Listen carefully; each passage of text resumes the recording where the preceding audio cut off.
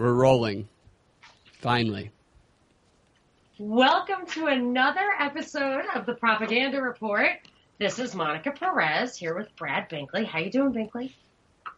I'm doing good. It's getting a little colder outside, but other than that, I'm doing all right. As a New Yorker, it never really gets cold. A New Yorker. You get that one ice storm. Well, it gets to be about, 40, 30. It might snow once and shut down the whole city. Yeah, that's kind of funny. That's just everybody freaks out. I'm actually wondering if it's fake hot for the World Series. Can they do that? I know they can make it rain or make it stop raining, but can they make it hotter? That's a good question. Is that on the switchboard? I'm serious. Like, they're talking about how it's so it's like funny because it's the record heat of a World Series ever and happens to be in Houston in honor of Harvey. And I just feel like how they could possibly make the World Series and the weather political, but they are. But I guess weather's been political for a while, and I guess sports, could be fixed. They can make anything political. They can make apples and bananas political. Didn't you just play me a commercial from CNN that made a banana political? Yeah, it's a stupid commercial. I'm not even going to play it. It's so dumb. So here's the thing that's been in the news that upsets me. And I think it's time to go on the record. I just feel like there's some details about this PSYOP, psychological operation, that haven't even gotten any airtime in conspiracy circles. So nobody really knows about this as the massive, really setup that it is. It's the Kate Steinle shooting on the pier in San Francisco. The trial for her alleged killer started this week. That guy's name originally was Juan Francisco Lopez Sanchez. And now, for whatever reason, he goes by his supposed birth name, which is Juan Garcia Zapata? Something like that. Wait, his name changed? Yes, that's why it was hard for me to find information on him. I kept trying to follow the trial because it's so screwy. It's so screwy what happened here that I knew they couldn't make like a real trial, a fair trial, live streamed, like the OJ trial was. They just couldn't do that because I don't think there are two elements to a crime: actus reus, which means you did the act, and mens rea, which means you had the mentality. You meant to do it. He definitely didn't have the mens rea, and I don't think he had the actus reus either. And I want to tell you a little bit about why I think that, but it has much broader implications because this was the PSYOP that launched Trump's campaign, and that should make you scratch your head a little bit. So should I just start and then you can slow me down and make me fill in the blanks? How do you want to do this? Why don't you dive in? I don't know all that much about – I know a little bit about it, but I don't know as much about the case as you do, so just go for it. Hopefully I can get it all out there. So here's the thing. In, I guess it was June 2015, Donald Trump made a speech that launched his campaign. He announced that he was running for president as a Republican, and he made a speech that made news. It was really unusual for a politician.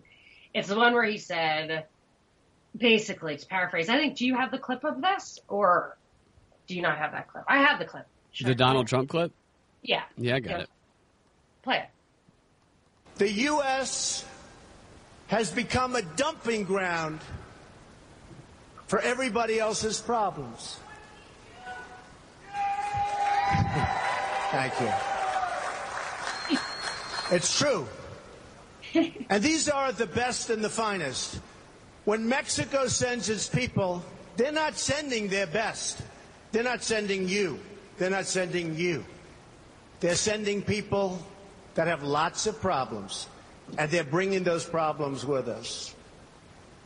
They're bringing drugs, they're bringing crime, they're rapists, and some, I assume, are good people.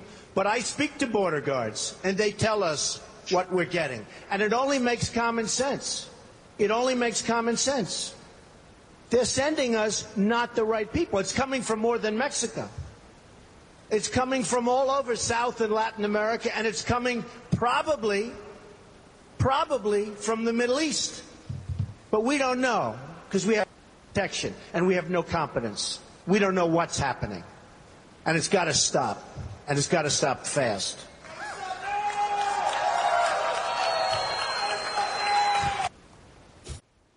Okay, so that set the tone for his campaign. Then, 2 weeks later, a woman named Kate Steinle was allegedly shot in the back on a pier in San Francisco. She was with her dad and a friend.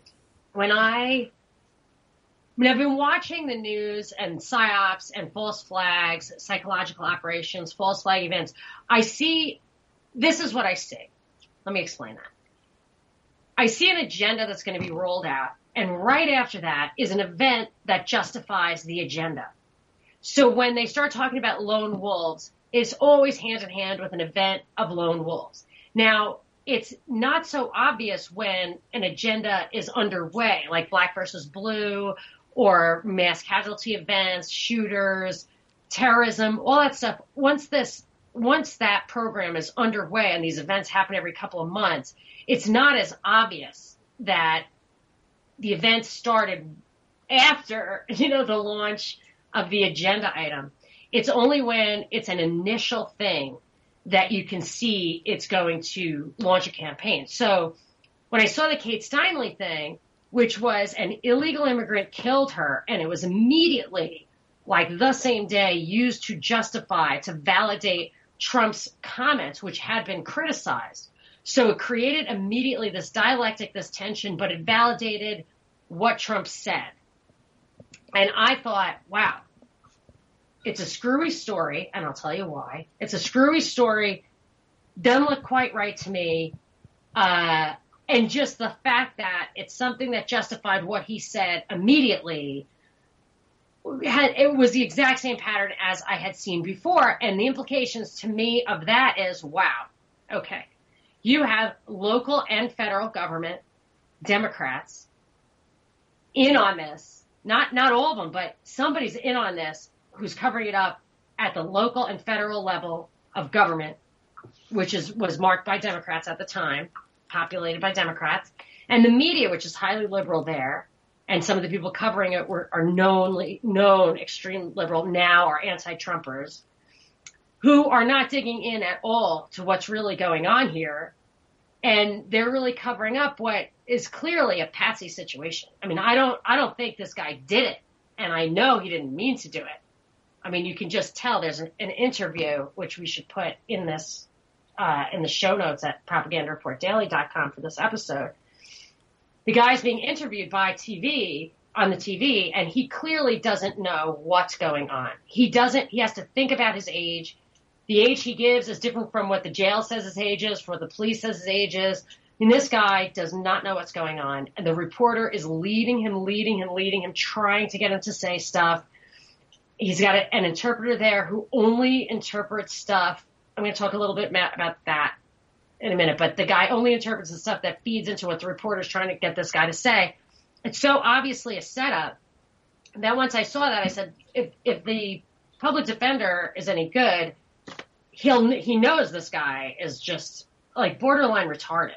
And I say that as a person who has a child with Down syndrome. I don't use that word mockingly. The guy has obviously some serious deficiencies, and I want to tell you a little bit about that. But as this week started, this trial, the judge said what I think is probably a highly bogus police interview was going to be admitted to court. But this TV interview, which made it clear this guy had no idea what he was talking about, he even says at one point that an officer told him he was going to lock him up so he could commit suicide.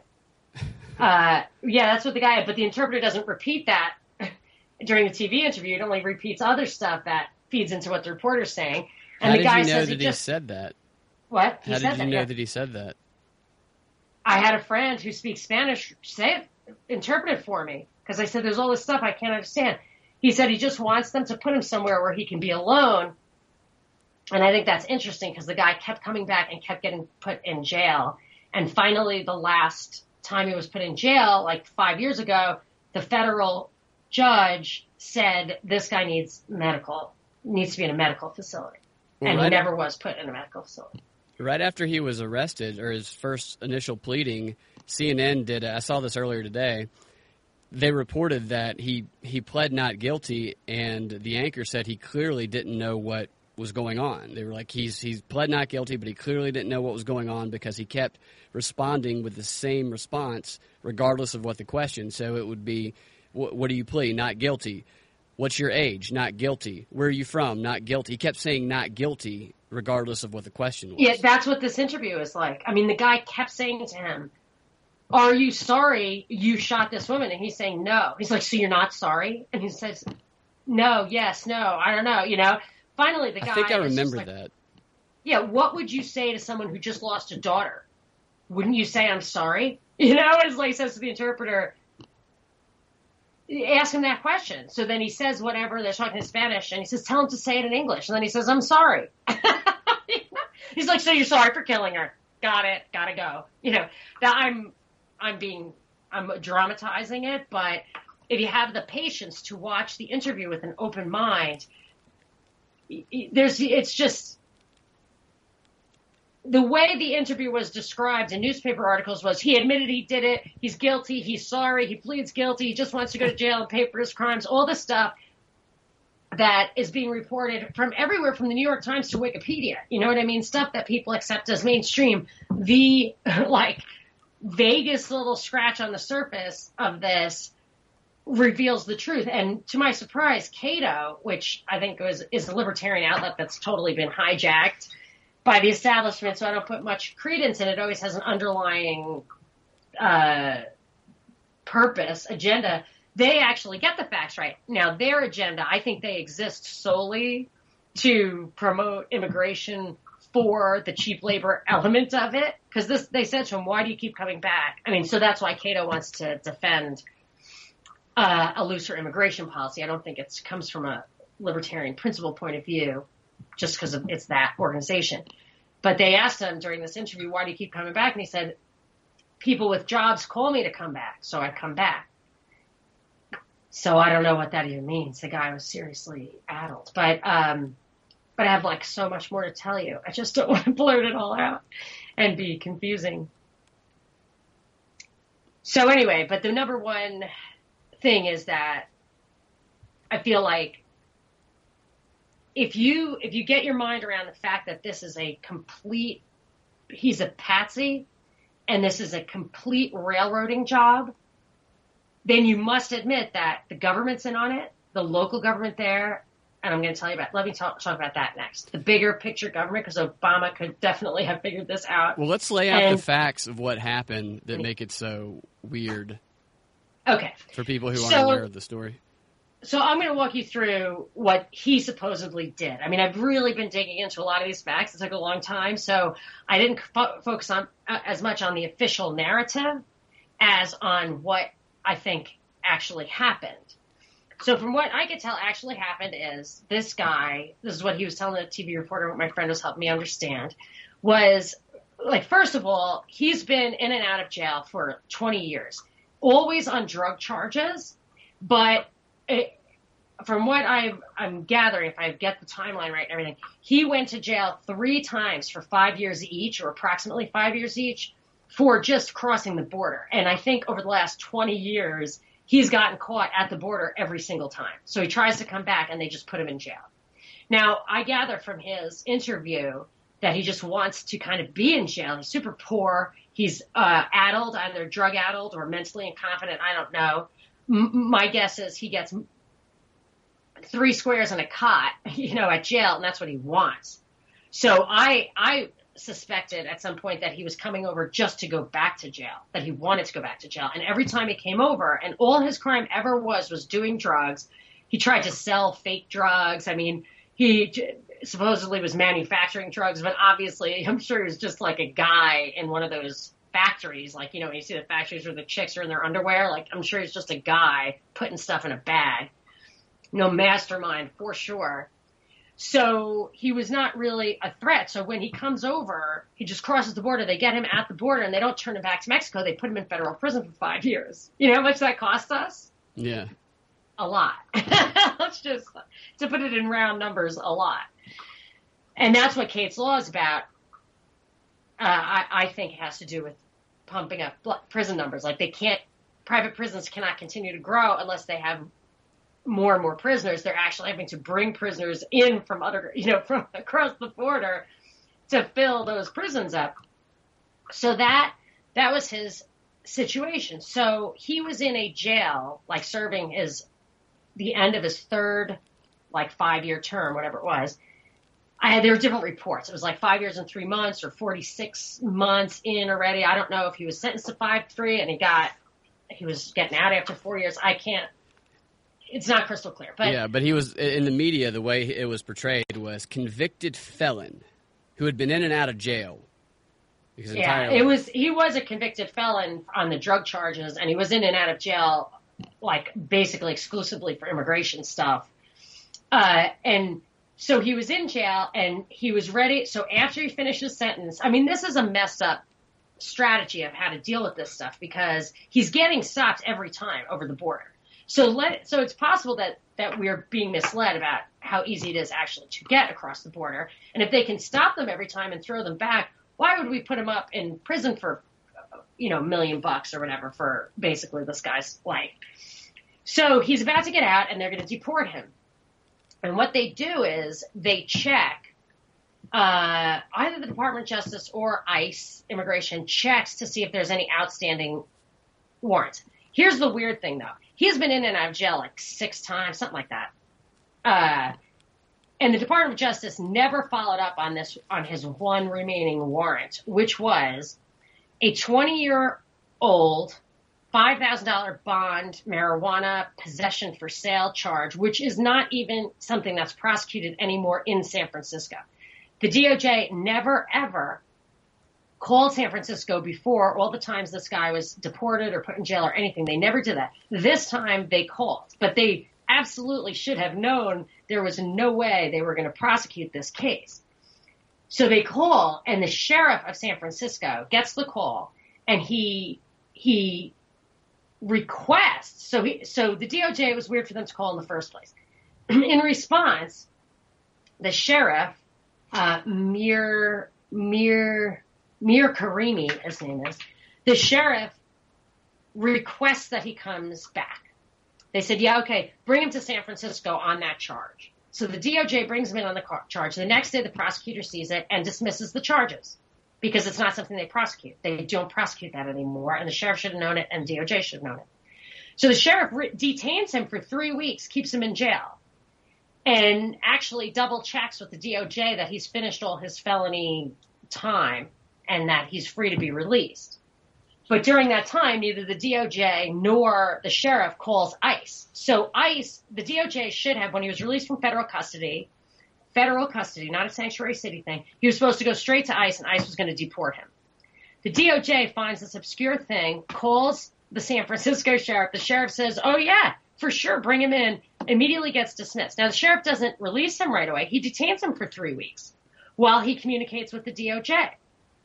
But not ICE. Now, ICE thinks he's getting prosecuted, so they're just waiting for a call. They're not calling the sheriff every day. They think this guy's going back to jail. And it's key to point out, which relates to what you mentioned earlier, is that this guy's not fighting back. He doesn't know what's going on. He probably doesn't speak the language, or he probably has no idea that this is happening. So they're picking an easy target to exploit.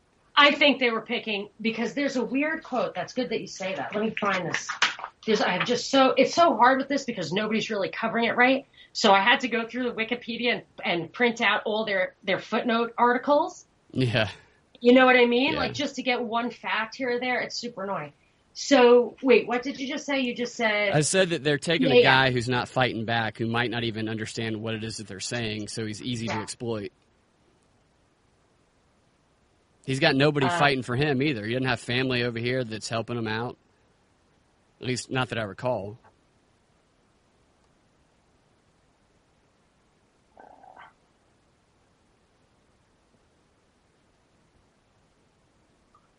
I feel like they knew he had, this article is so interesting. No,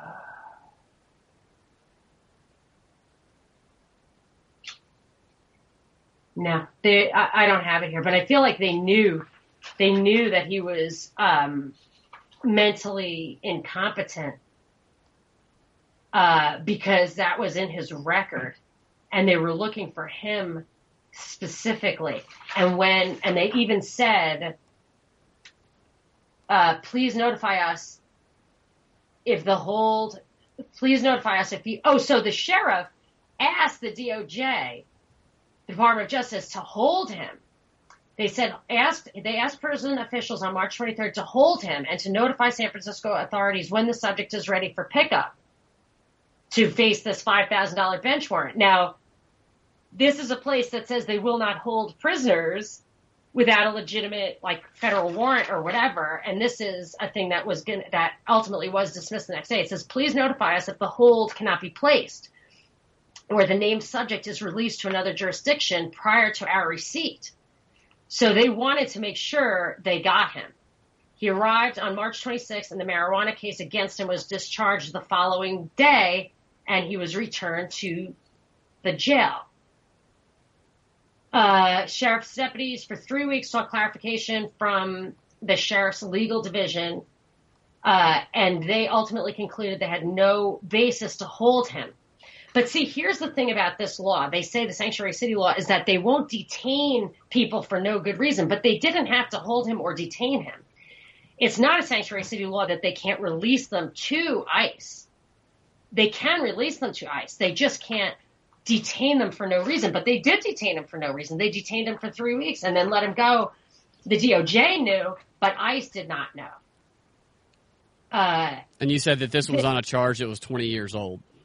Yeah, and this legal counsel, Freya Horn from the Sheriff's Department, said that the sheriff, her own office, had dispatched a private transportation outfit to San Bernardino to pick up Lopez Sanchez. San Bernardino, I think, is hours and hours from San Francisco.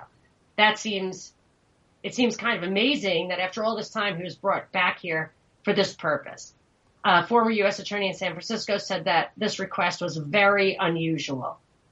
The sheriff should have checked with local prosecutors and opted not to intervene. So here's the thing. The sheriff is this guy, Mir Karimi, who is quite a character. He founded the Green Party in San Francisco. He was the first person to spearhead a movement to get plastic bags banned. He was elected in 2011 to be sheriff of San Francisco, but before he could take office on New Year's 2012, his wife let her friend videotape a big bruise she got that he gave her. So he's on probation for 3 years for domestic abuse, but the Board of Supervisors chose not to suspend him as sheriff. So he was not permitted to carry a gun, but he was sheriff. Then he does all this nonsense, and when he was up for re-election right after this, he was not re-elected. But one thing is that he went on TV and said, I don't understand. Here, let's see what he said. It says, the sheriff demanded to know why federal authorities returned Francisco Lopez Sanchez, whatever, to San Francisco in the first place. This is an article from Town Hall. No, it's this article, I think, from a San Francisco paper. The answer, it turns out, is that the sheriff's department asked for federal officials to do so. So he asked for it, as I said earlier, but he denied it.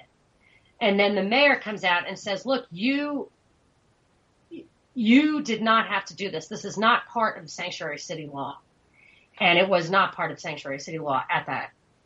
It just wasn't. And so this guy got this guy out. The sheriff, Mayor Kimi, got this particular guy out.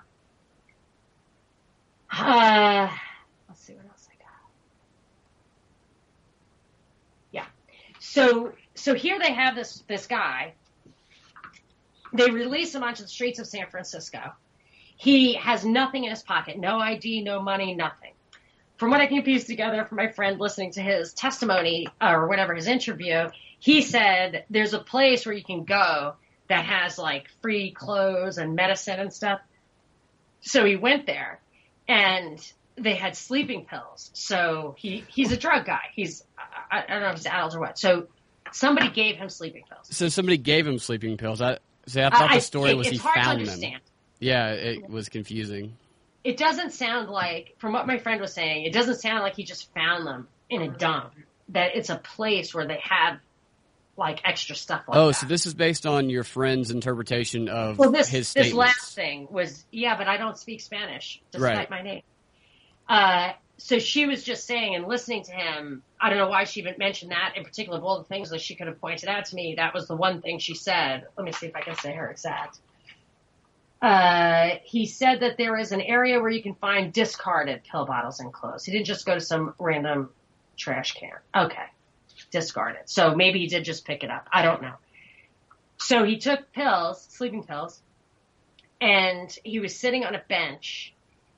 And from what I can tell, because he said a lot of this interview in English, he said there was a fluffy package by his foot. And when he went to pick it up, and started to unwrap it. It was, I guess the gun was in a t-shirt, whatever. When he started to unwrap it, now I didn't hear him really say he saw a gun, but he said he heard 3 loud shots. So he's told that he did it. He doesn't remember doing it, nothing like that. But for me... Wait, hold on a second. He's on the pier asleep, and he woke up on the pier while people are moving around him. He was on a bench. That is what I understand what he was saying. And when he went to reach down to pick up this package that was against his leg, he said repeatedly against his leg, he heard the shots when he picked it up and started to unwrap it. And from what I can tell, somebody told him that he did it. So, but here's the thing, this Sig Sauer, what do you call it? Sig Sauer? How do you say that? It's a gun name. A Sig. Let's call it a Sig. A .40 caliber. From what I read, it said, so what he did was, so people say, so the experts are saying now that there's no way a gun like that would just go off automatically. And I would like to say, I've shot handguns. I don't think you could accidentally shoot it 3 times and it stay in your hands loosely. You know what I mean? I just can't, once it went off once, I would think it would, it would drop out of your hands or, you know what I'm saying? To go 3 times, seems impossible. But here's an interesting point about that is when there are pictures of the scuba divers retrieving the gun from the water, so supposedly he threw the gun into the water, what they're handing up is a gun case, handgun case, a black plastic looking, case for a gun. That's what they're handing up. That's what they're saying is the weapon. Now, that's not wrapped in a t-shirt and there's no way it would go off by itself if it was in that case. And to add to the confusion, I think it was like a week before the crime, that gun was supposedly stolen from the private vehicle of a Bureau of Land Management agent, a federal officer. It's a government gun. Yeah, they typically leave their guns in cup holders with their windows down and doors unlocked. I didn't know if it was in his backpack and the window got broken, supposedly, but I don't think he reported it. I don't think he reported it until after.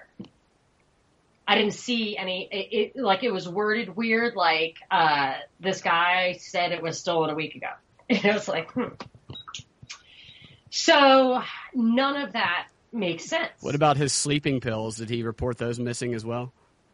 I guess those were discarded. I don't know. But in any case, supposedly the gunshot, the bullet that killed her ricocheted off the pier. So that in itself, and I think the public defender is arguing this, that in itself is enough to discount the possibility of mens rea, of intentional, of murder. Yeah. You can't say it's murder. You can only say it's whatever, like involuntary manslaughter or something.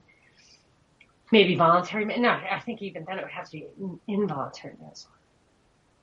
So for me, there's no way this guy did it. He's a patsy.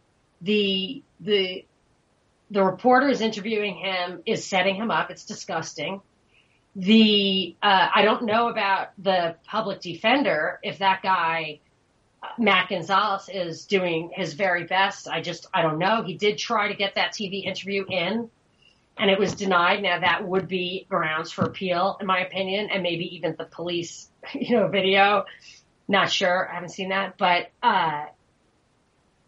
if there is an appeal, but see, that's the thing. If you have the appeal, or if this guy gets exonerated, people aren't going to believe it. You know what I mean? People aren't going to believe it because, and this is how this culture of like, oh, the perpetrator is shot dead at the scene, or he's dead now, so no need for a trial. I mean, the fact that we don't try people if cops happen to be lucky enough to kill the guy on the scene, that has gotten people to get, the general public to presume guilt. So this guy's innocent. So when you say, people yell at me, I'm like, this guy's innocent. They're like, how could you want a murderer to go free? I don't want a murderer to go free. I think he's innocent, but nobody's going to believe it. And they're going to say, this is absolutely a travesty of justice. That guy went free, blah, blah, blah, blah. Anyway.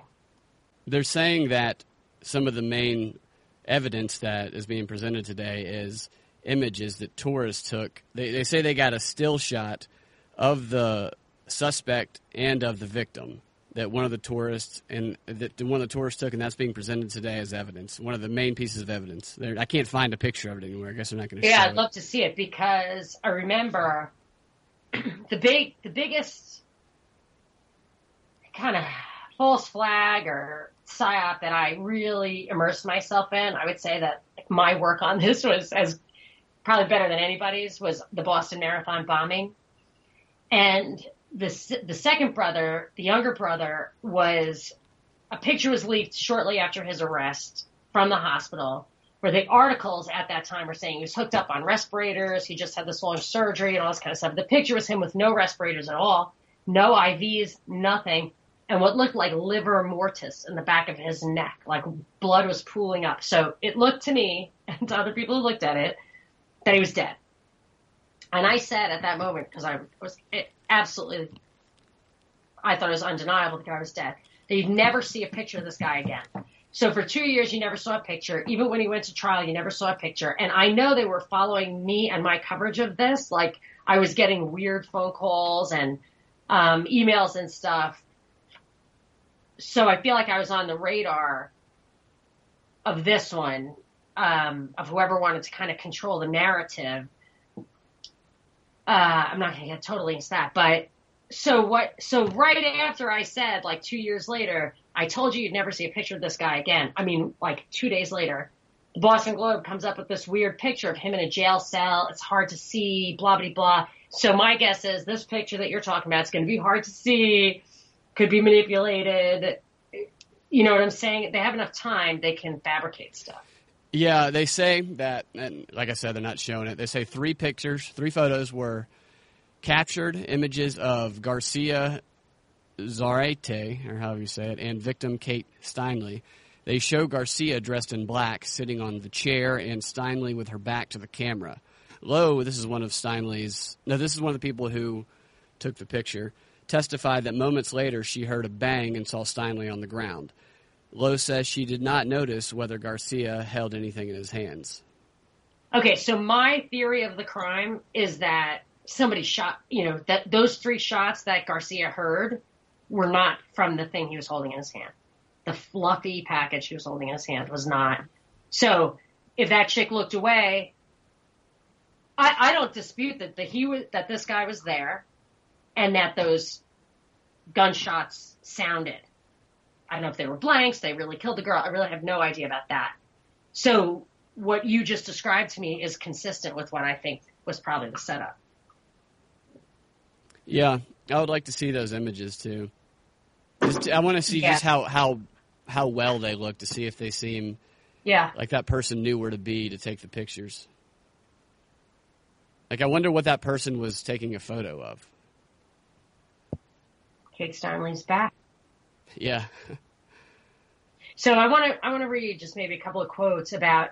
Here's the thing. So Kate's law is to me, just designed to fill up prisons. And I feel like that's a major, I'm not going to say it's like a major agenda item. It's a minor agenda item, but it's a major crony item. Like, there were 3 things I saw in the paper today. Hold on.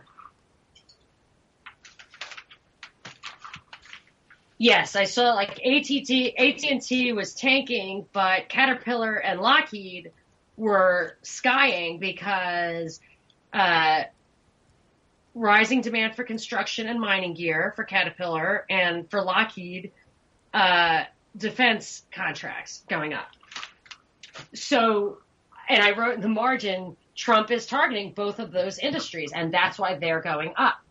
Same thing with prisons. I think private prisons are being targeted by this administration for growth.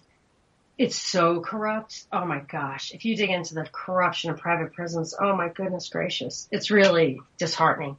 And it makes me weirded out by Jeff Sessions, who I don't agree with, like, his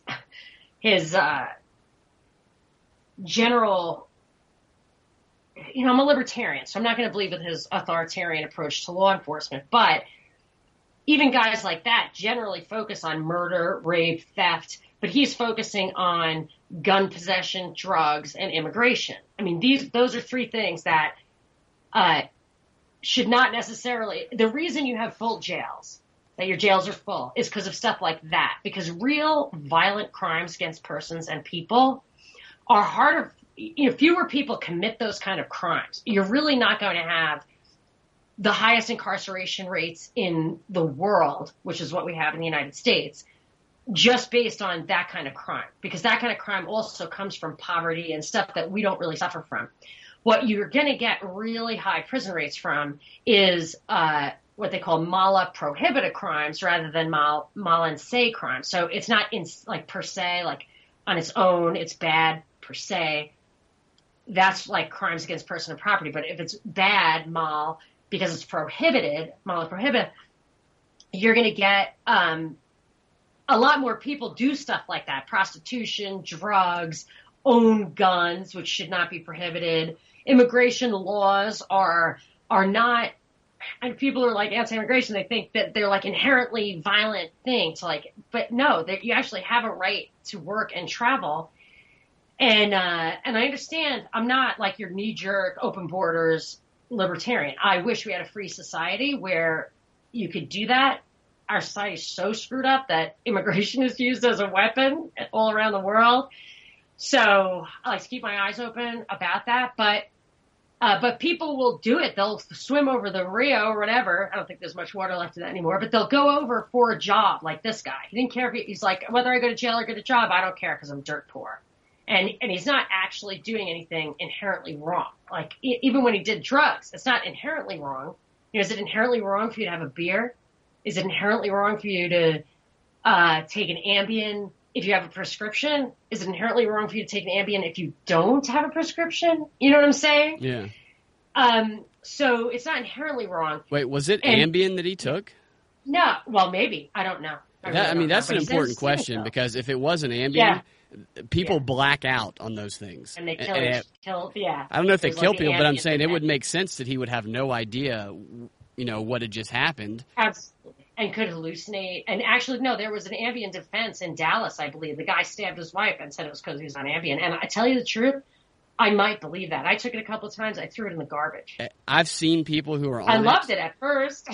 Yeah, you get crazy on it, and they recall nothing about it. I accidentally, did I tell you the story about being on a plane to Australia? Mm-mm. I had 10s, which are big. And they're not large in size, but that's a lot. But I was going on like a 22-hour trip, and like I'm so bad with jet lag, it just kills me. It'll ruin my whole vacation. I'm not over it until I get back. It's awful. So I talked to somebody who travels a lot. He said, take 2 of those. I said, take 2 of them? You're crazy. He said, just take 2 of them. It's not going to kill you. You sleep the whole time. I was like, okay. So I took 2 of them. Then I woke up because it's really screwy, like the time. It was probably 2 p.m. And I woke up and I couldn't remember it all. So I don't know. I think I took another one. Like, I really don't know if I had taken 2 at first or I took 1 at first. Then 2. I just don't know because I was so, incapacitated, but I was still up and moving around. Yeah. So it's bad news. It's bad news. So I was at my friend's house, and she took one. I was helping her move. She took one because she was going to go to bed and try to get up early. And then, like an hour later, I was packing stuff in her house still. She came down and started cooking something. Didn't remember any of it the next day. They say if you take one, you go to sleep right away. Otherwise, there's no telling what you'll do. So why is that not a central question in this case would be my question. Why are they not, what was that pill he took? Why wasn't there a blood test drawn? Oh, yeah. That is a great question. Yeah, a blood test would have been great because if it was so much that it could actually be convincing that he could not be held accountable. Like if you're so blisteringly drunk when you kill somebody, they do not charge you with second-degree murder. You know what I mean? You go to jail. But you don't go to jail for second-degree murder. Yeah, I think I saw something where somebody got a lighter sentence. A guy killed his wife, I think. I think they found that it was he was under some sort of psychosis because of, I think it was a cigarette. It was a medication that tries to help people wean off cigarettes. Like Wellbutrin? I don't know what it was, but it really messes people up, apparently. Yeah, I mean, this stuff is dangerous. And look, so the stuff that prescription drugs are dangerous, but this guy was addled for years doing really crazy drugs, whatever he could get a hold of. I think he probably has some kind of mental illness, and he was trying to deal with that. But anyway, so I think this Kate Laws thing is about the prisons. You get a lot of press these days about old prisons, guys escaping from prisons all the time. You'll see things like that. I really feel like we're being set up to maybe it'll be in that $1 trillion infrastructure plan. We're getting set up to put a lot of money into prisons. And this Kate's Law would be like mandatory minimums. And I told you this before, that I was watching Fox and the two guys, it was like a legal expert and an entrusted anchor, were going back and forth about how there's no penalty whatsoever for repeat offenders like this guy who keep coming over and get deported again, which is bull. This guy was deported, it was put into prison for 15 years because of this stuff. So Kate's Law just wants to increase the prison population. The Sanctuary City Law did not, at this time, the Sanctuary City Law wouldn't even, you could have detained this guy because trafficking, it was like rape, murder, sexual abuse, assault with a deadly weapon, and trafficking were the 5 things that if you had a conviction, they could detain you, that they could detain you for ICE. So Kate's Law wouldn't have prevented this guy from... No, absolutely not. That's what they always do. Something happens and they just present some legislation that wouldn't have stopped whatever it was that just happened. Well, how about the Iraq War? Taking Saddam Hussein out wouldn't have stopped 9/11. You know? I mean, that's the magnitude of how that false, those arguments. That's how powerful it is when you can. There was a law that would have stopped it. It was just a policy, and they changed it immediately. So, it says the DOJ decision. It says DOJ could have referred Lopez Sanchez to ICE for deportation, but inexplicably decided to honor the San Francisco request instead of the request from ICE that DOJ detain him for deportation. It's even stranger because DOJ never contacted San Francisco before Lopez's 3 other deportations. It says the DOJ decision was the only reason that Lopez Sanchez came to San Francisco in 2015, not a lack of border security or insufficient interior enforcement. Attorney General Loretta Lynch announced in February 2016 that DOJ would no longer release individuals who may be deportable to localities without going through ICE first. So this guy would not have been in San Francisco, in a sanctuary city, if the sheriff had not asked him to. Whereas during the reporter's interview of him, and I saw a headline that said this, Lopez went to San Francisco because it's a sanctuary city. Yeah. And that's just not true. It's not true. He went there because the sheriff dragged him there and then released him. Yeah. So that they're telling people he went there because it's a sanctuary. So or they actually say that he said that, but he was That's dragged right. there. And yes, and that's why you should watch this Right. interview with the reporter. Yeah. So I wonder if he actually said it, or if someone said, "Did you come here because it's a sanctuary city?" And he just said that's yes. what they did. Yeah, I was watching it. That because he starts to say it in English. It's right at the beginning of the interview. You don't have to commit the whole 45 minutes to it. Just if we post it with the show, people can watch it for themselves. It's so weird. I looked up his real name because his name was different on a Yahoo image search, and pictures of naked women came up. Oh, it's like getting rickrolled. Yeah, exactly. It's just a weird. I mean, it's not just like one girl that has the same name. It's like it's a handful. It's strange.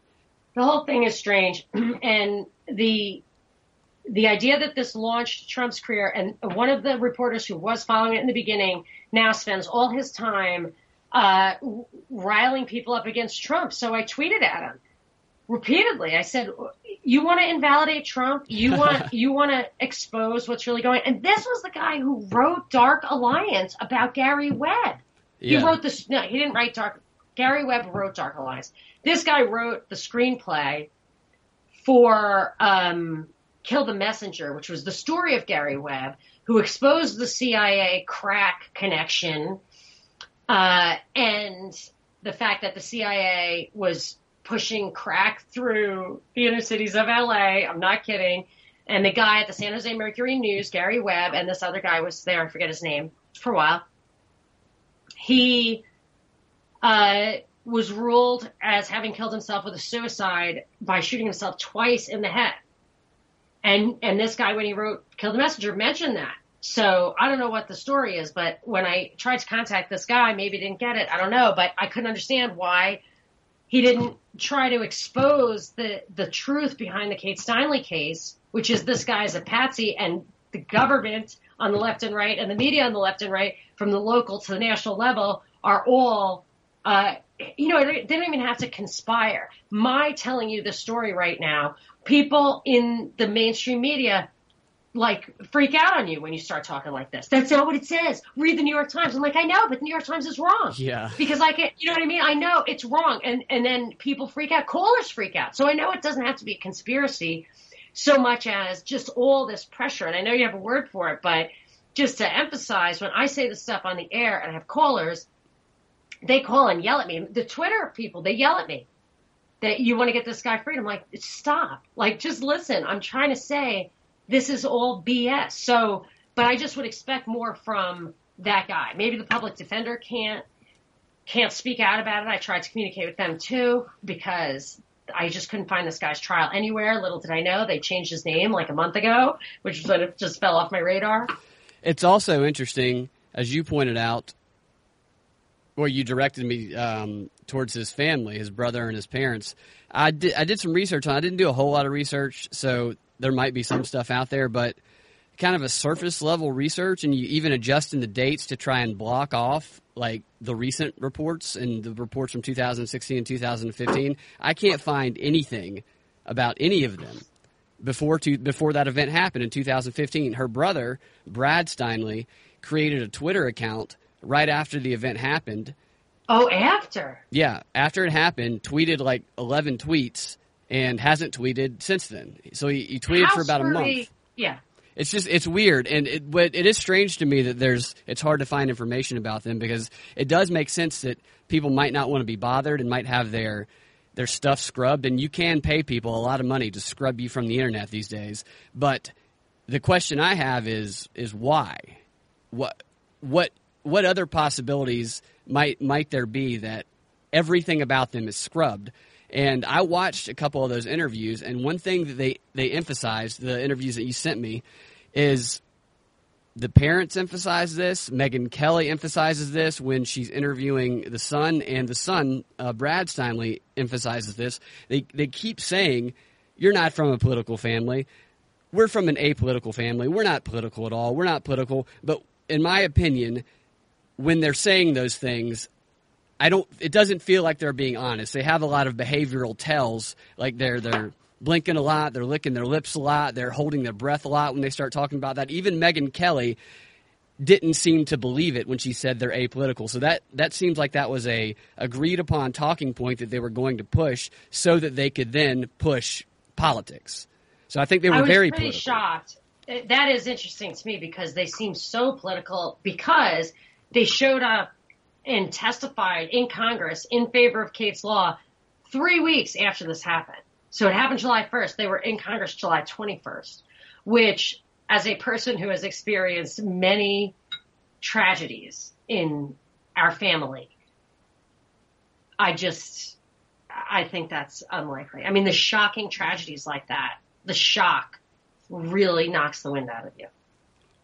Tragedies you see coming, you can function afterwards, but this kind of stuff, I find that very difficult to believe unless they were hyper political. You know what I mean? Unless that the only thing that comforts them is getting on that political horse.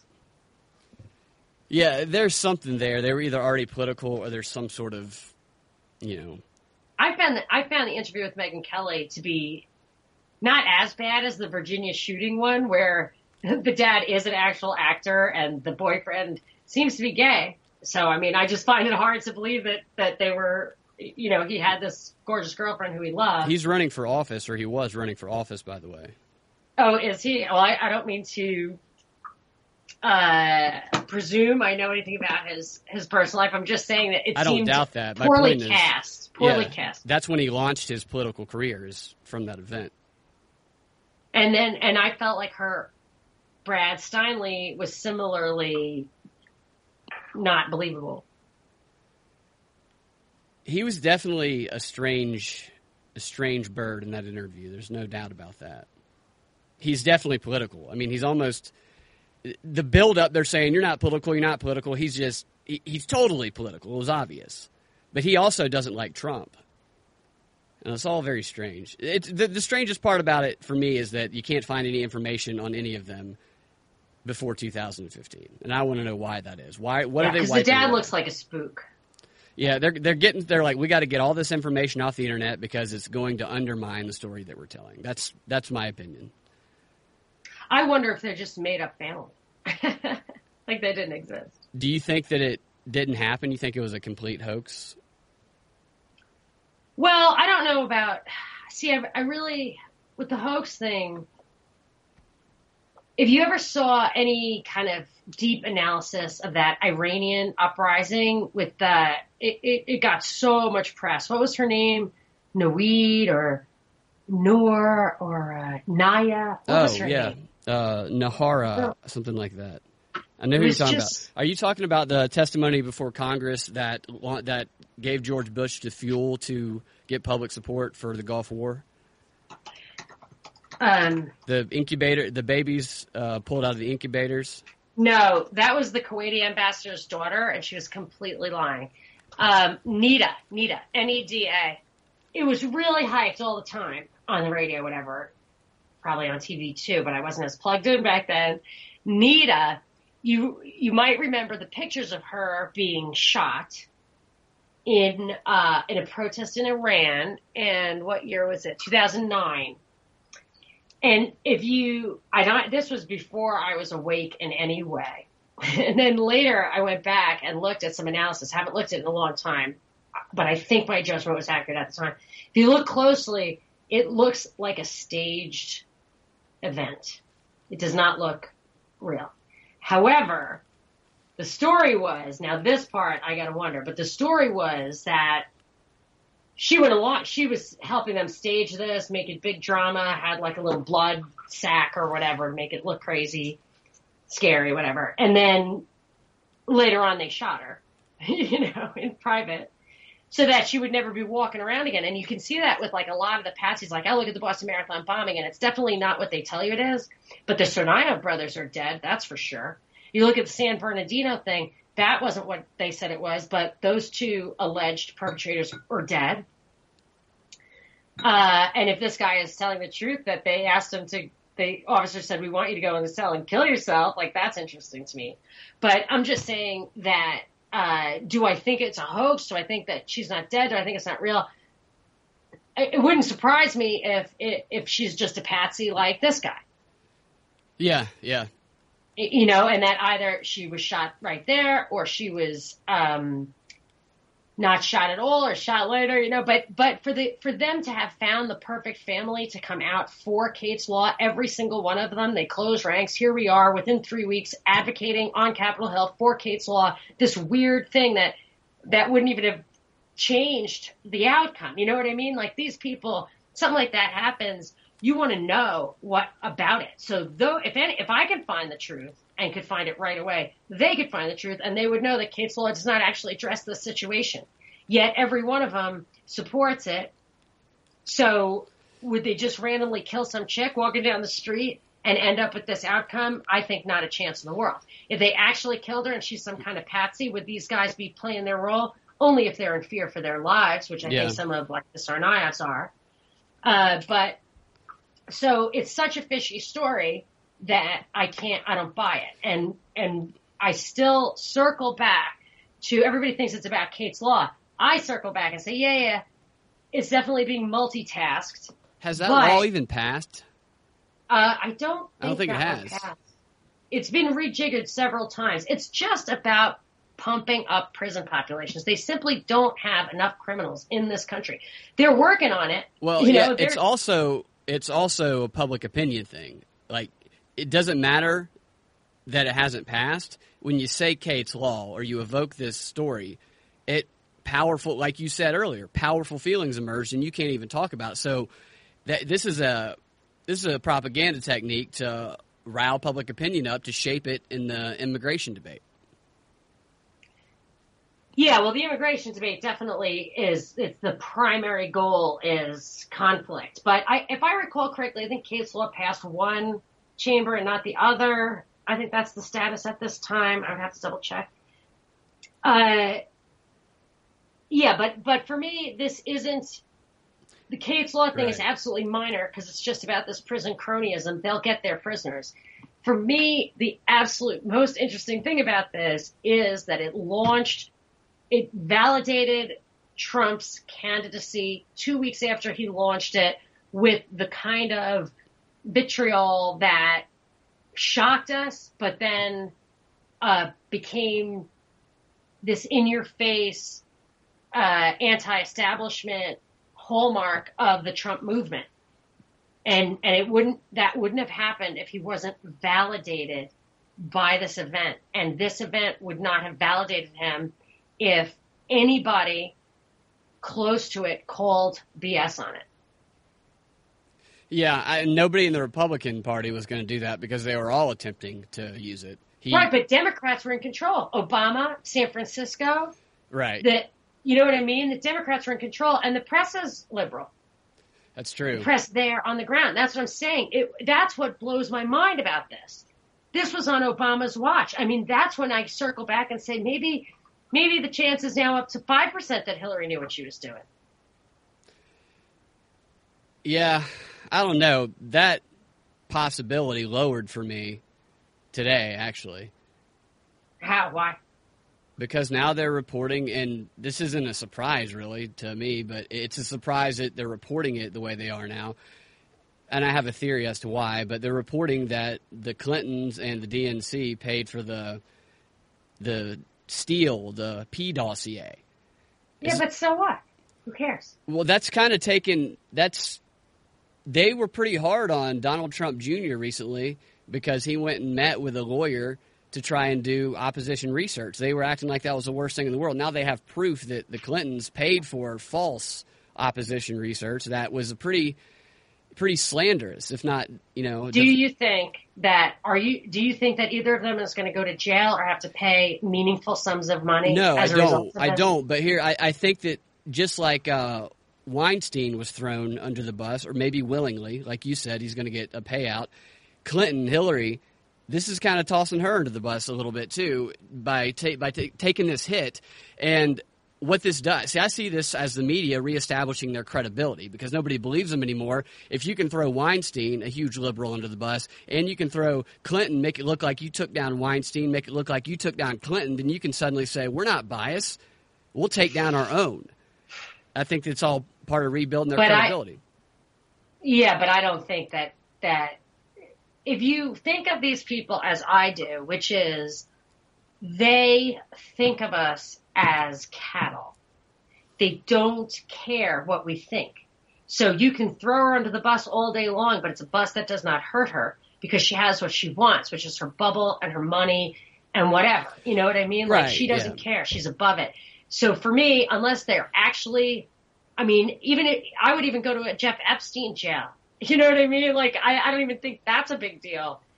I just feel like that doesn't sway me to think that she wasn't in on it, you know, and the fact that she wore such zombie makeup for her first appearance after the loss, I mean, that haunts me. That was really hamming it up. And why would you ham it up if you were really, as she said, gobsmacked, if you were really gutted and devastated? You would try. I remember after my son was born with Down syndrome and I was just like sat out, you know, just sat there. I couldn't even get dressed properly for like a week. When I finally went out, boy, did I try to look good. Like I put makeup on, you know, I really tried. People like, wow, you look great. It's like, I don't think yeah, I get what you're saying. And she did do that. But I think that's always been her strategy. She's always played the victim very well. That's and that's what a victim does. She's going to come out and make it look like she looks terrible because if she looks horrible, the worse she looks, the more it looks like she just ran through it, the more sympathy people are going to have for her, and the more she can reemerge, you know, the eagle reemerging from the ashes. The phoenix. Yeah, the phoenix. The phoenix, But she can do that in public. But what if the whole reason you got the impression of her victimhood that entire time was all of a piece? If it was all the same psychological operation, I will say at least this much, that I will give the possibility, say there's a possibility of Cruz, Trump, or Hillary, any one of them was the shadow government's choice. You know, I'm not sure this day in 2015 when Trump launched his campaign, the fix was in and they were sure it was going to be him. That I'm not sure of. Maybe for a long time they thought it could have been Hillary, could have been Cruz, could have been him. And I say that because each of the three of them were set up with legitimacy issues. Yeah. That to me is like they were going to play the legitimacy card. That's what they've been doing from Obama with Kenya, from the hanging Chad. What was Trump's legitimacy issue? What was Trump's legitimacy issue? That Russian hacking got him elected. Right. Okay. And then Hillary's is that illegal immigrants got her elected. And Ted Cruz was Canadian. He actually is Canadian. Yeah. That, for those purposes, he had to be naturalized here. That Obama was born in Kenya. That Bush had the hanging Chad and the flipped kingpins in Ohio. Like they always have legitimacy problems. And I'm absolutely convinced it's so we no longer accept democracy. Oh, and yeah. I think that's always the goal. And actually, in that right. That's why I think those two were actual runners, because they had those issues in the wings. Yeah. Yeah, I could see it going both ways. I could see them manipulating it, and I could see them having people in the wings. Hillary has played the victim since, like, I went back and watched a bunch of her every campaign debate she ever during the election. I went back and watched, like, however decades of her campaign things. From when she was a senator. Her number one go-to every time is, I'm a victim, he's a sexist man, and other than Obama, he's also a racist man. That's been funny because her thing, yeah. She's the least victim. It's like Michelle Obama, acting sweet. It's like, if you ever go back, she was, I feel like even her appearance makes you, she was not, that wasn't her thing. Her thing was that she was this hard-hitting lawyer. Somebody commented on one of our videos recently. He said, you might want to look into that Michelle's a man thing.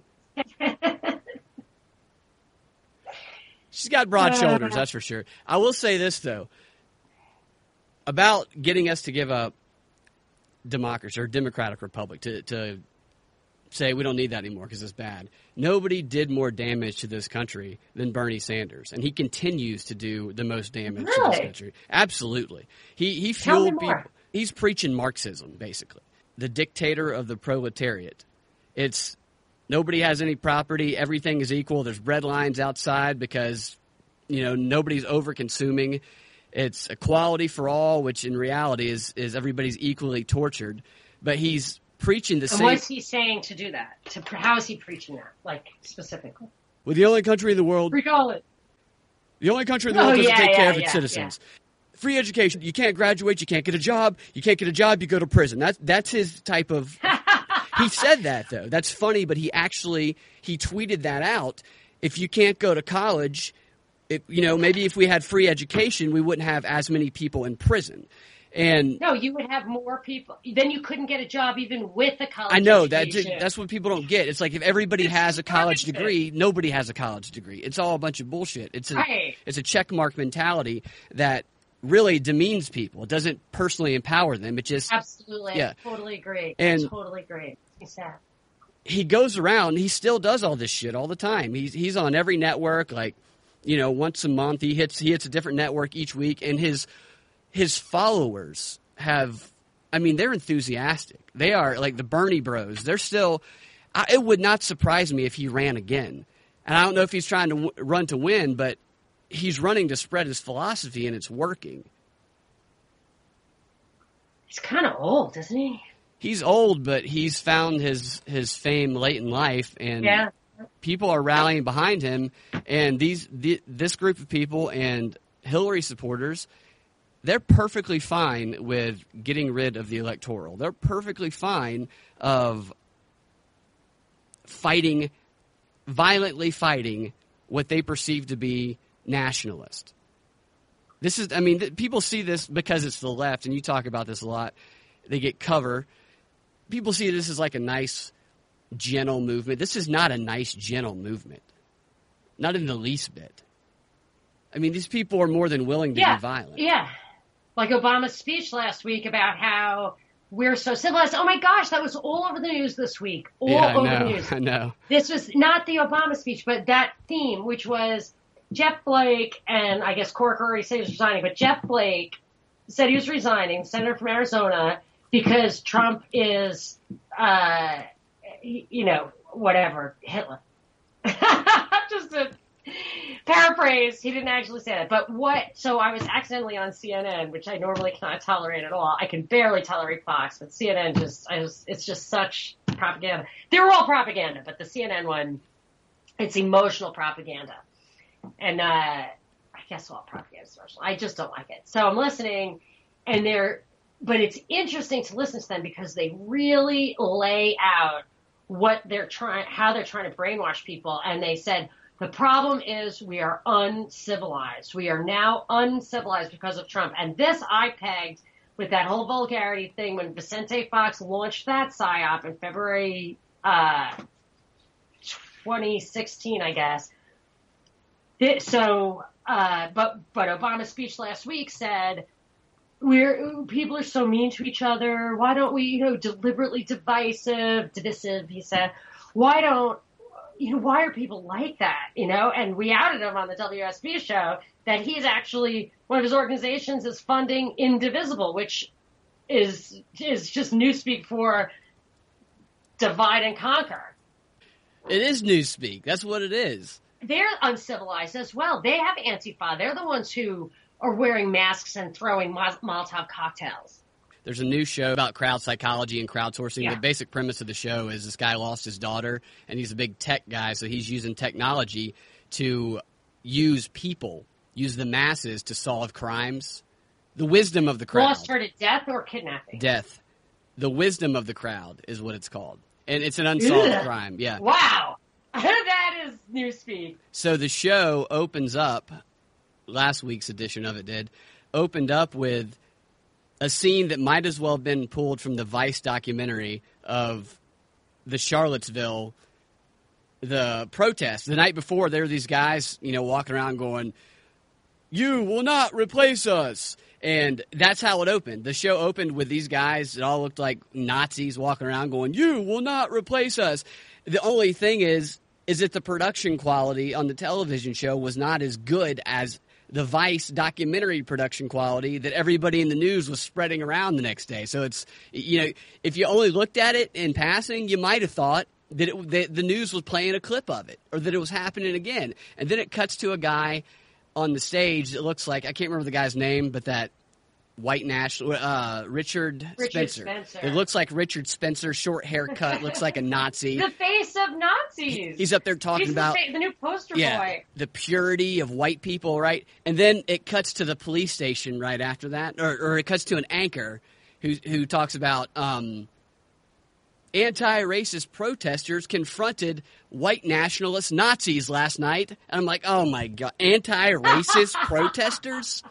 This is propaganda right here. I think you said that.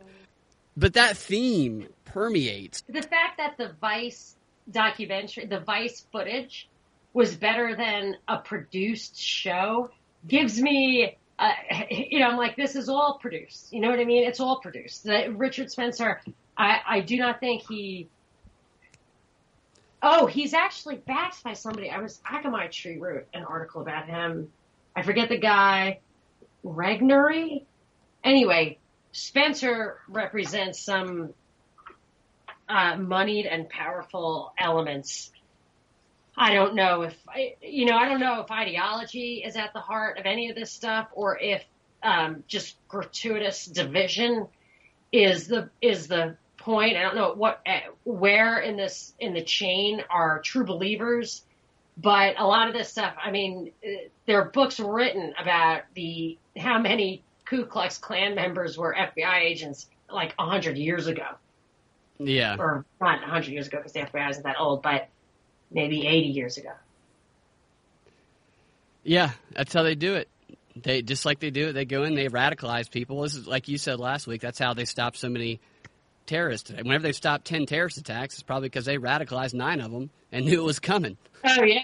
I mean, 10 of them. Well, most of them. You know what I found is interesting? I, never, ever believe in unintended consequences. I think it's called Hanlon's razor. Never attribute to malice what you can attribute to incompetence. Yeah. I think that very expression is a psychological manipulation. I think it's the exact opposite. If somebody does something that benefits the agenda and they say they didn't mean to, don't believe them.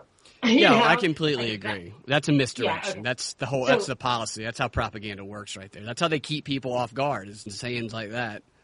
Yes, exactly. Yes, exactly. Those sayings that just I tell people, question your assumptions. And I mean your adages, your old wives' tales, all of it, or the new wives' tales. But I have an example, I think, of unintended consequences, or at least a limited hangout, which is they're going to tolerate it for the greater agenda. Yeah. My experience, this is it. My experience taking Ubers. I'm a big user of Ubers.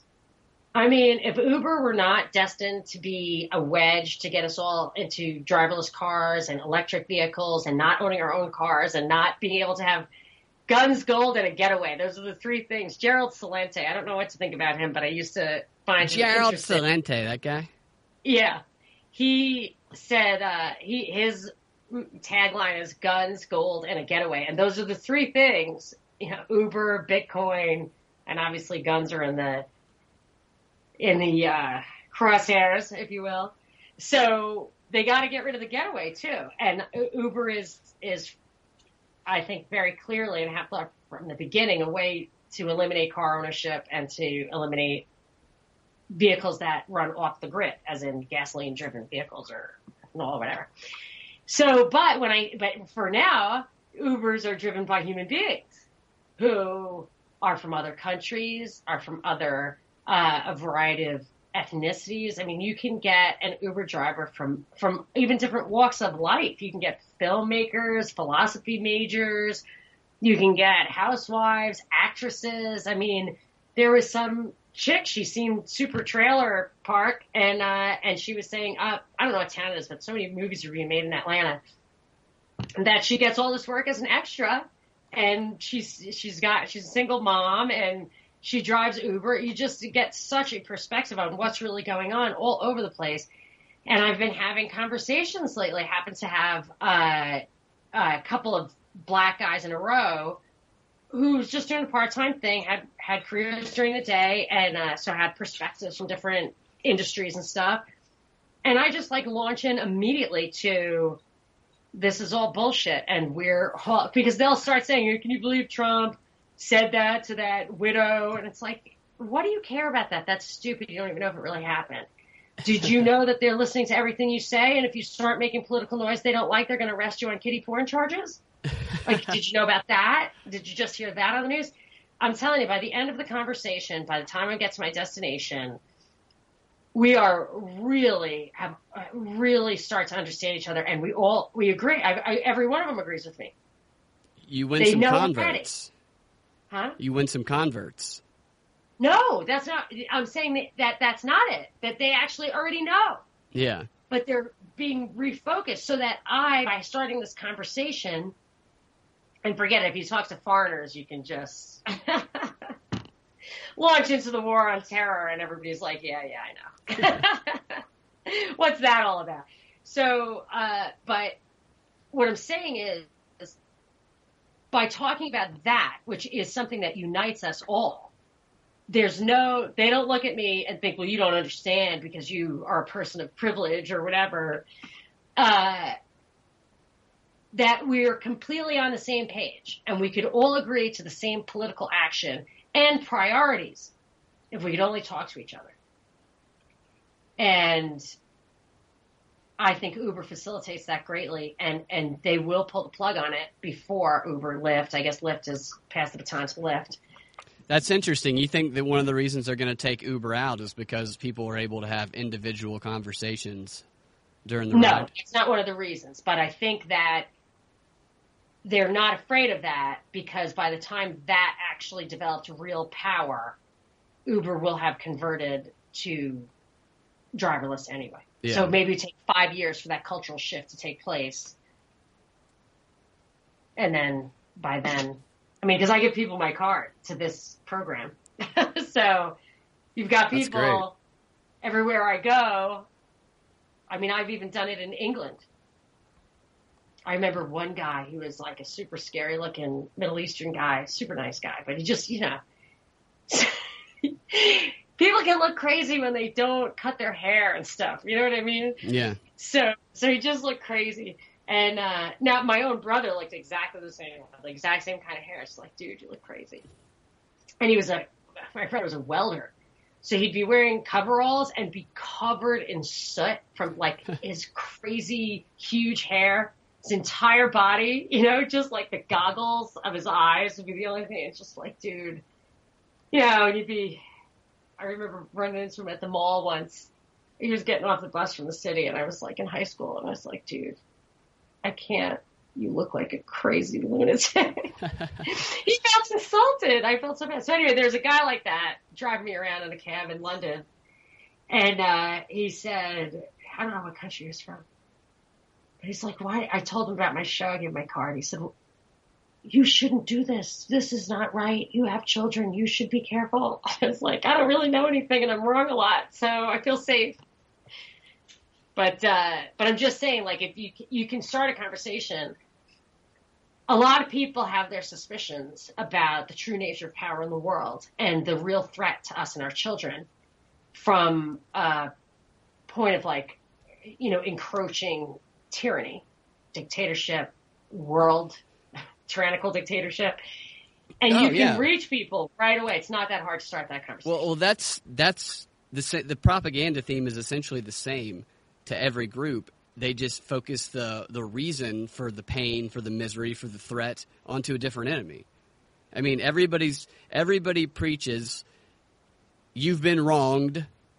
Here's why you've been wronged. These are the people that wronged you. I'm going to fix it. And that's just it. Really, everybody wants the same thing. It's Maslow's, the hierarchy of needs. Everybody essentially wants the same thing. They just focus the reason that they don't have their discontent. They take the common discontent and they focus it elsewhere. They focus it on a different enemy. Yeah. Have I told you how tragic I find that? So I grew up in a family in crisis, I would say. That my older, like the brother I was talking to you about, who died of, I think, ACT poisoning, that, like, there were two generations. So there's, like, almost 20 years between him and me. And so he grew up in the 60s. I grew up in the 80s. And I was very insecure. We didn't have any money. My clothes were not, I would get in trouble at Catholic school for not having the right clothes. I'm like, look, this is totally beyond my control. Like, why are you punishing me? So it was just not good. And I was very insecure, and rightly so. I didn't even really know how to behave. I was like, my house was full of these really edgy teenagers and trouble, and, that's how it is.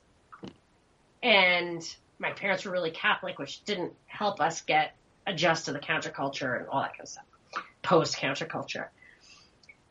So I know what it's like to be profoundly insecure about everything from my behavior to my appearance to economic status. Even, honestly, I know this sounds crazy, but the color of my skin. I mean, just being in culturally we were Irish, but my father's half German, half Syrian. Now, they were Syrian Christians, and my grandmother grew up in an Irish convent in Brooklyn. So culturally, I'm not connected to that culture, but I just looked out of place among the Irish. And so I understand insecurity. And I remember when I went to Harvard, so I dropped out of high school. I went to community college. I ended up at Harvard. And there was a gal. She was like half Polish and half Iraqi, and she had a very European attitude. And at Harvard, there were all these, like, they're called finals clubs. They're kind of like fraternities. They're only for men. There weren't any for women, if I recall. And if I went to visit, if they had a party, whatever, females had to go in the back door. And I remember looking around thinking, these guys their parents get them jobs. The jobs I want, these guys' parents have to offer the dads, and they're giving them to their friends. So it doesn't look like nepotism, but they're just swapping it around. And for the first and probably only time in my life, I felt really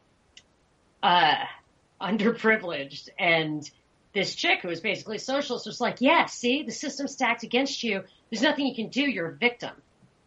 And she didn't say it that way, but that's what she said. And like for one fleeting moment, I was like, oh my gosh, this is hopeless. I don't know what to do. And then I just tried, I tried to get one of the jobs, and I did get it. And then like, that was kind of like the nadir, the low point of my emotional life. But when I hear the identity manipulators tell you that you can't have this or you can't have that because you're female or because of the ethnic group you come from or like your economic status, to me, if you hear that too many times and you're told also that the other people, the people you see doing the things you want to do, it's easier for them to get up in the morning. Moms will understand that because a dad will hand you a crying baby and say, well, it's easier for you to deal with it. It's like, no, it's not easier for me to deal with it.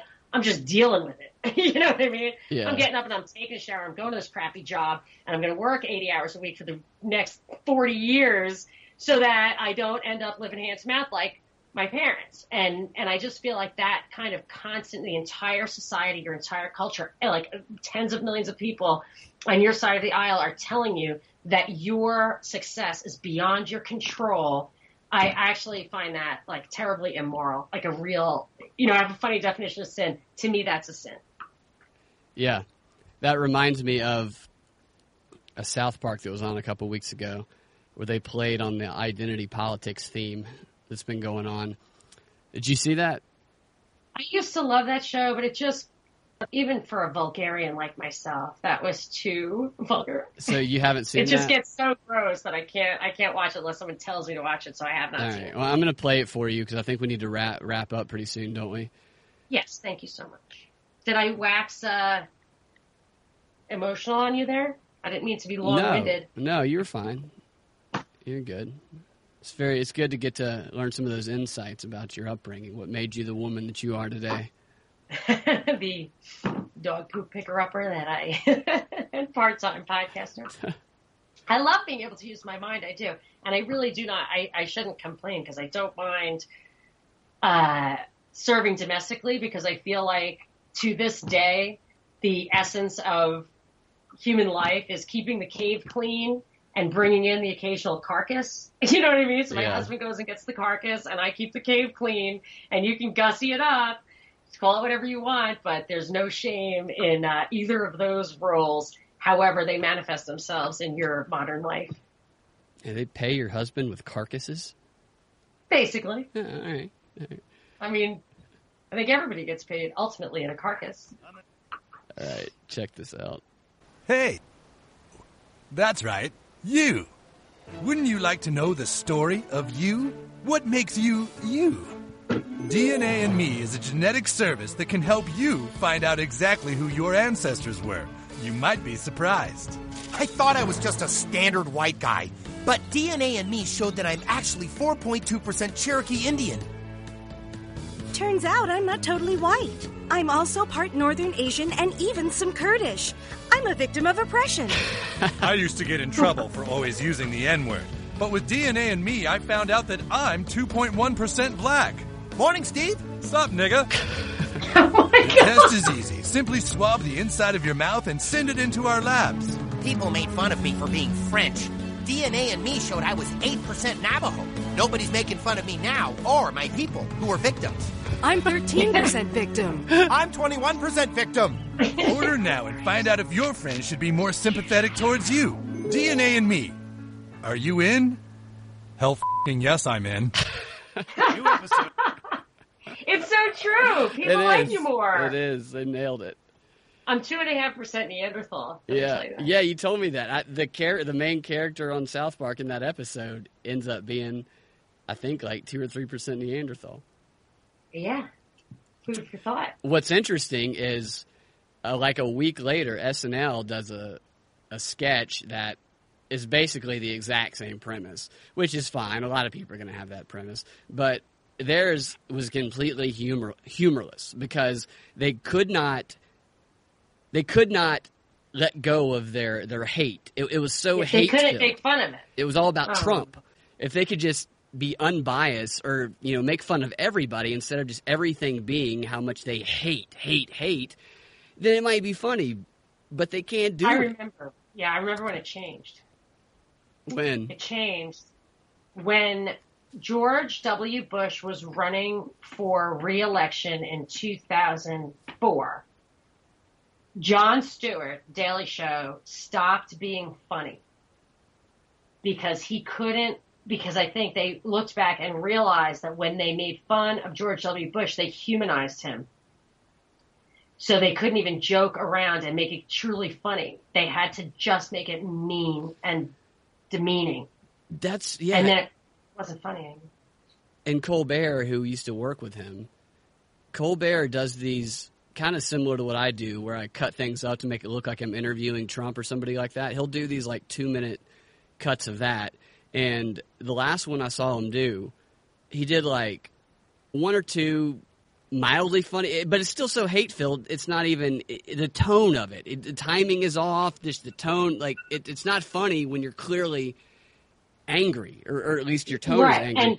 And you really had your finger on the pulse of the Kimmel stuff, because I don't know if I sent you both articles. One was in the Wall Street Journal, and I think the other one might have been in the New York Times, some other huge mainstream thing, talking about how Kimmel has gotten politically edgy and his moral compass has, gone into overdrive or whatever.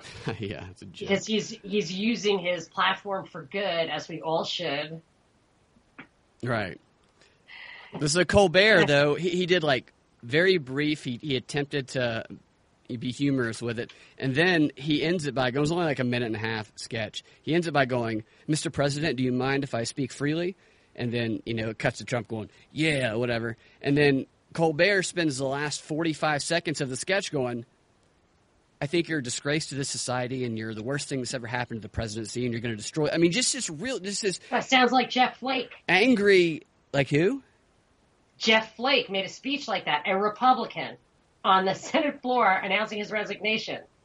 Well, Not his resignation, yeah. but that he's not going to run for office. I mean, it was really outrageous. Colbert made it look like he was talking to Trump because he edits it Yeah, like he's Telling him like off.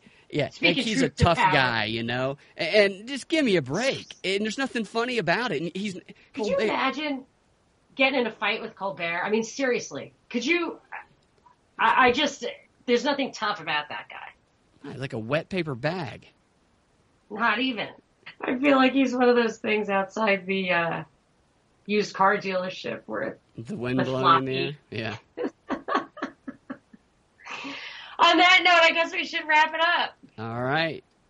That concludes another episode of the Propaganda Report. Thank you so much, Binkley. This is Monica Perez. See you next time. See you later.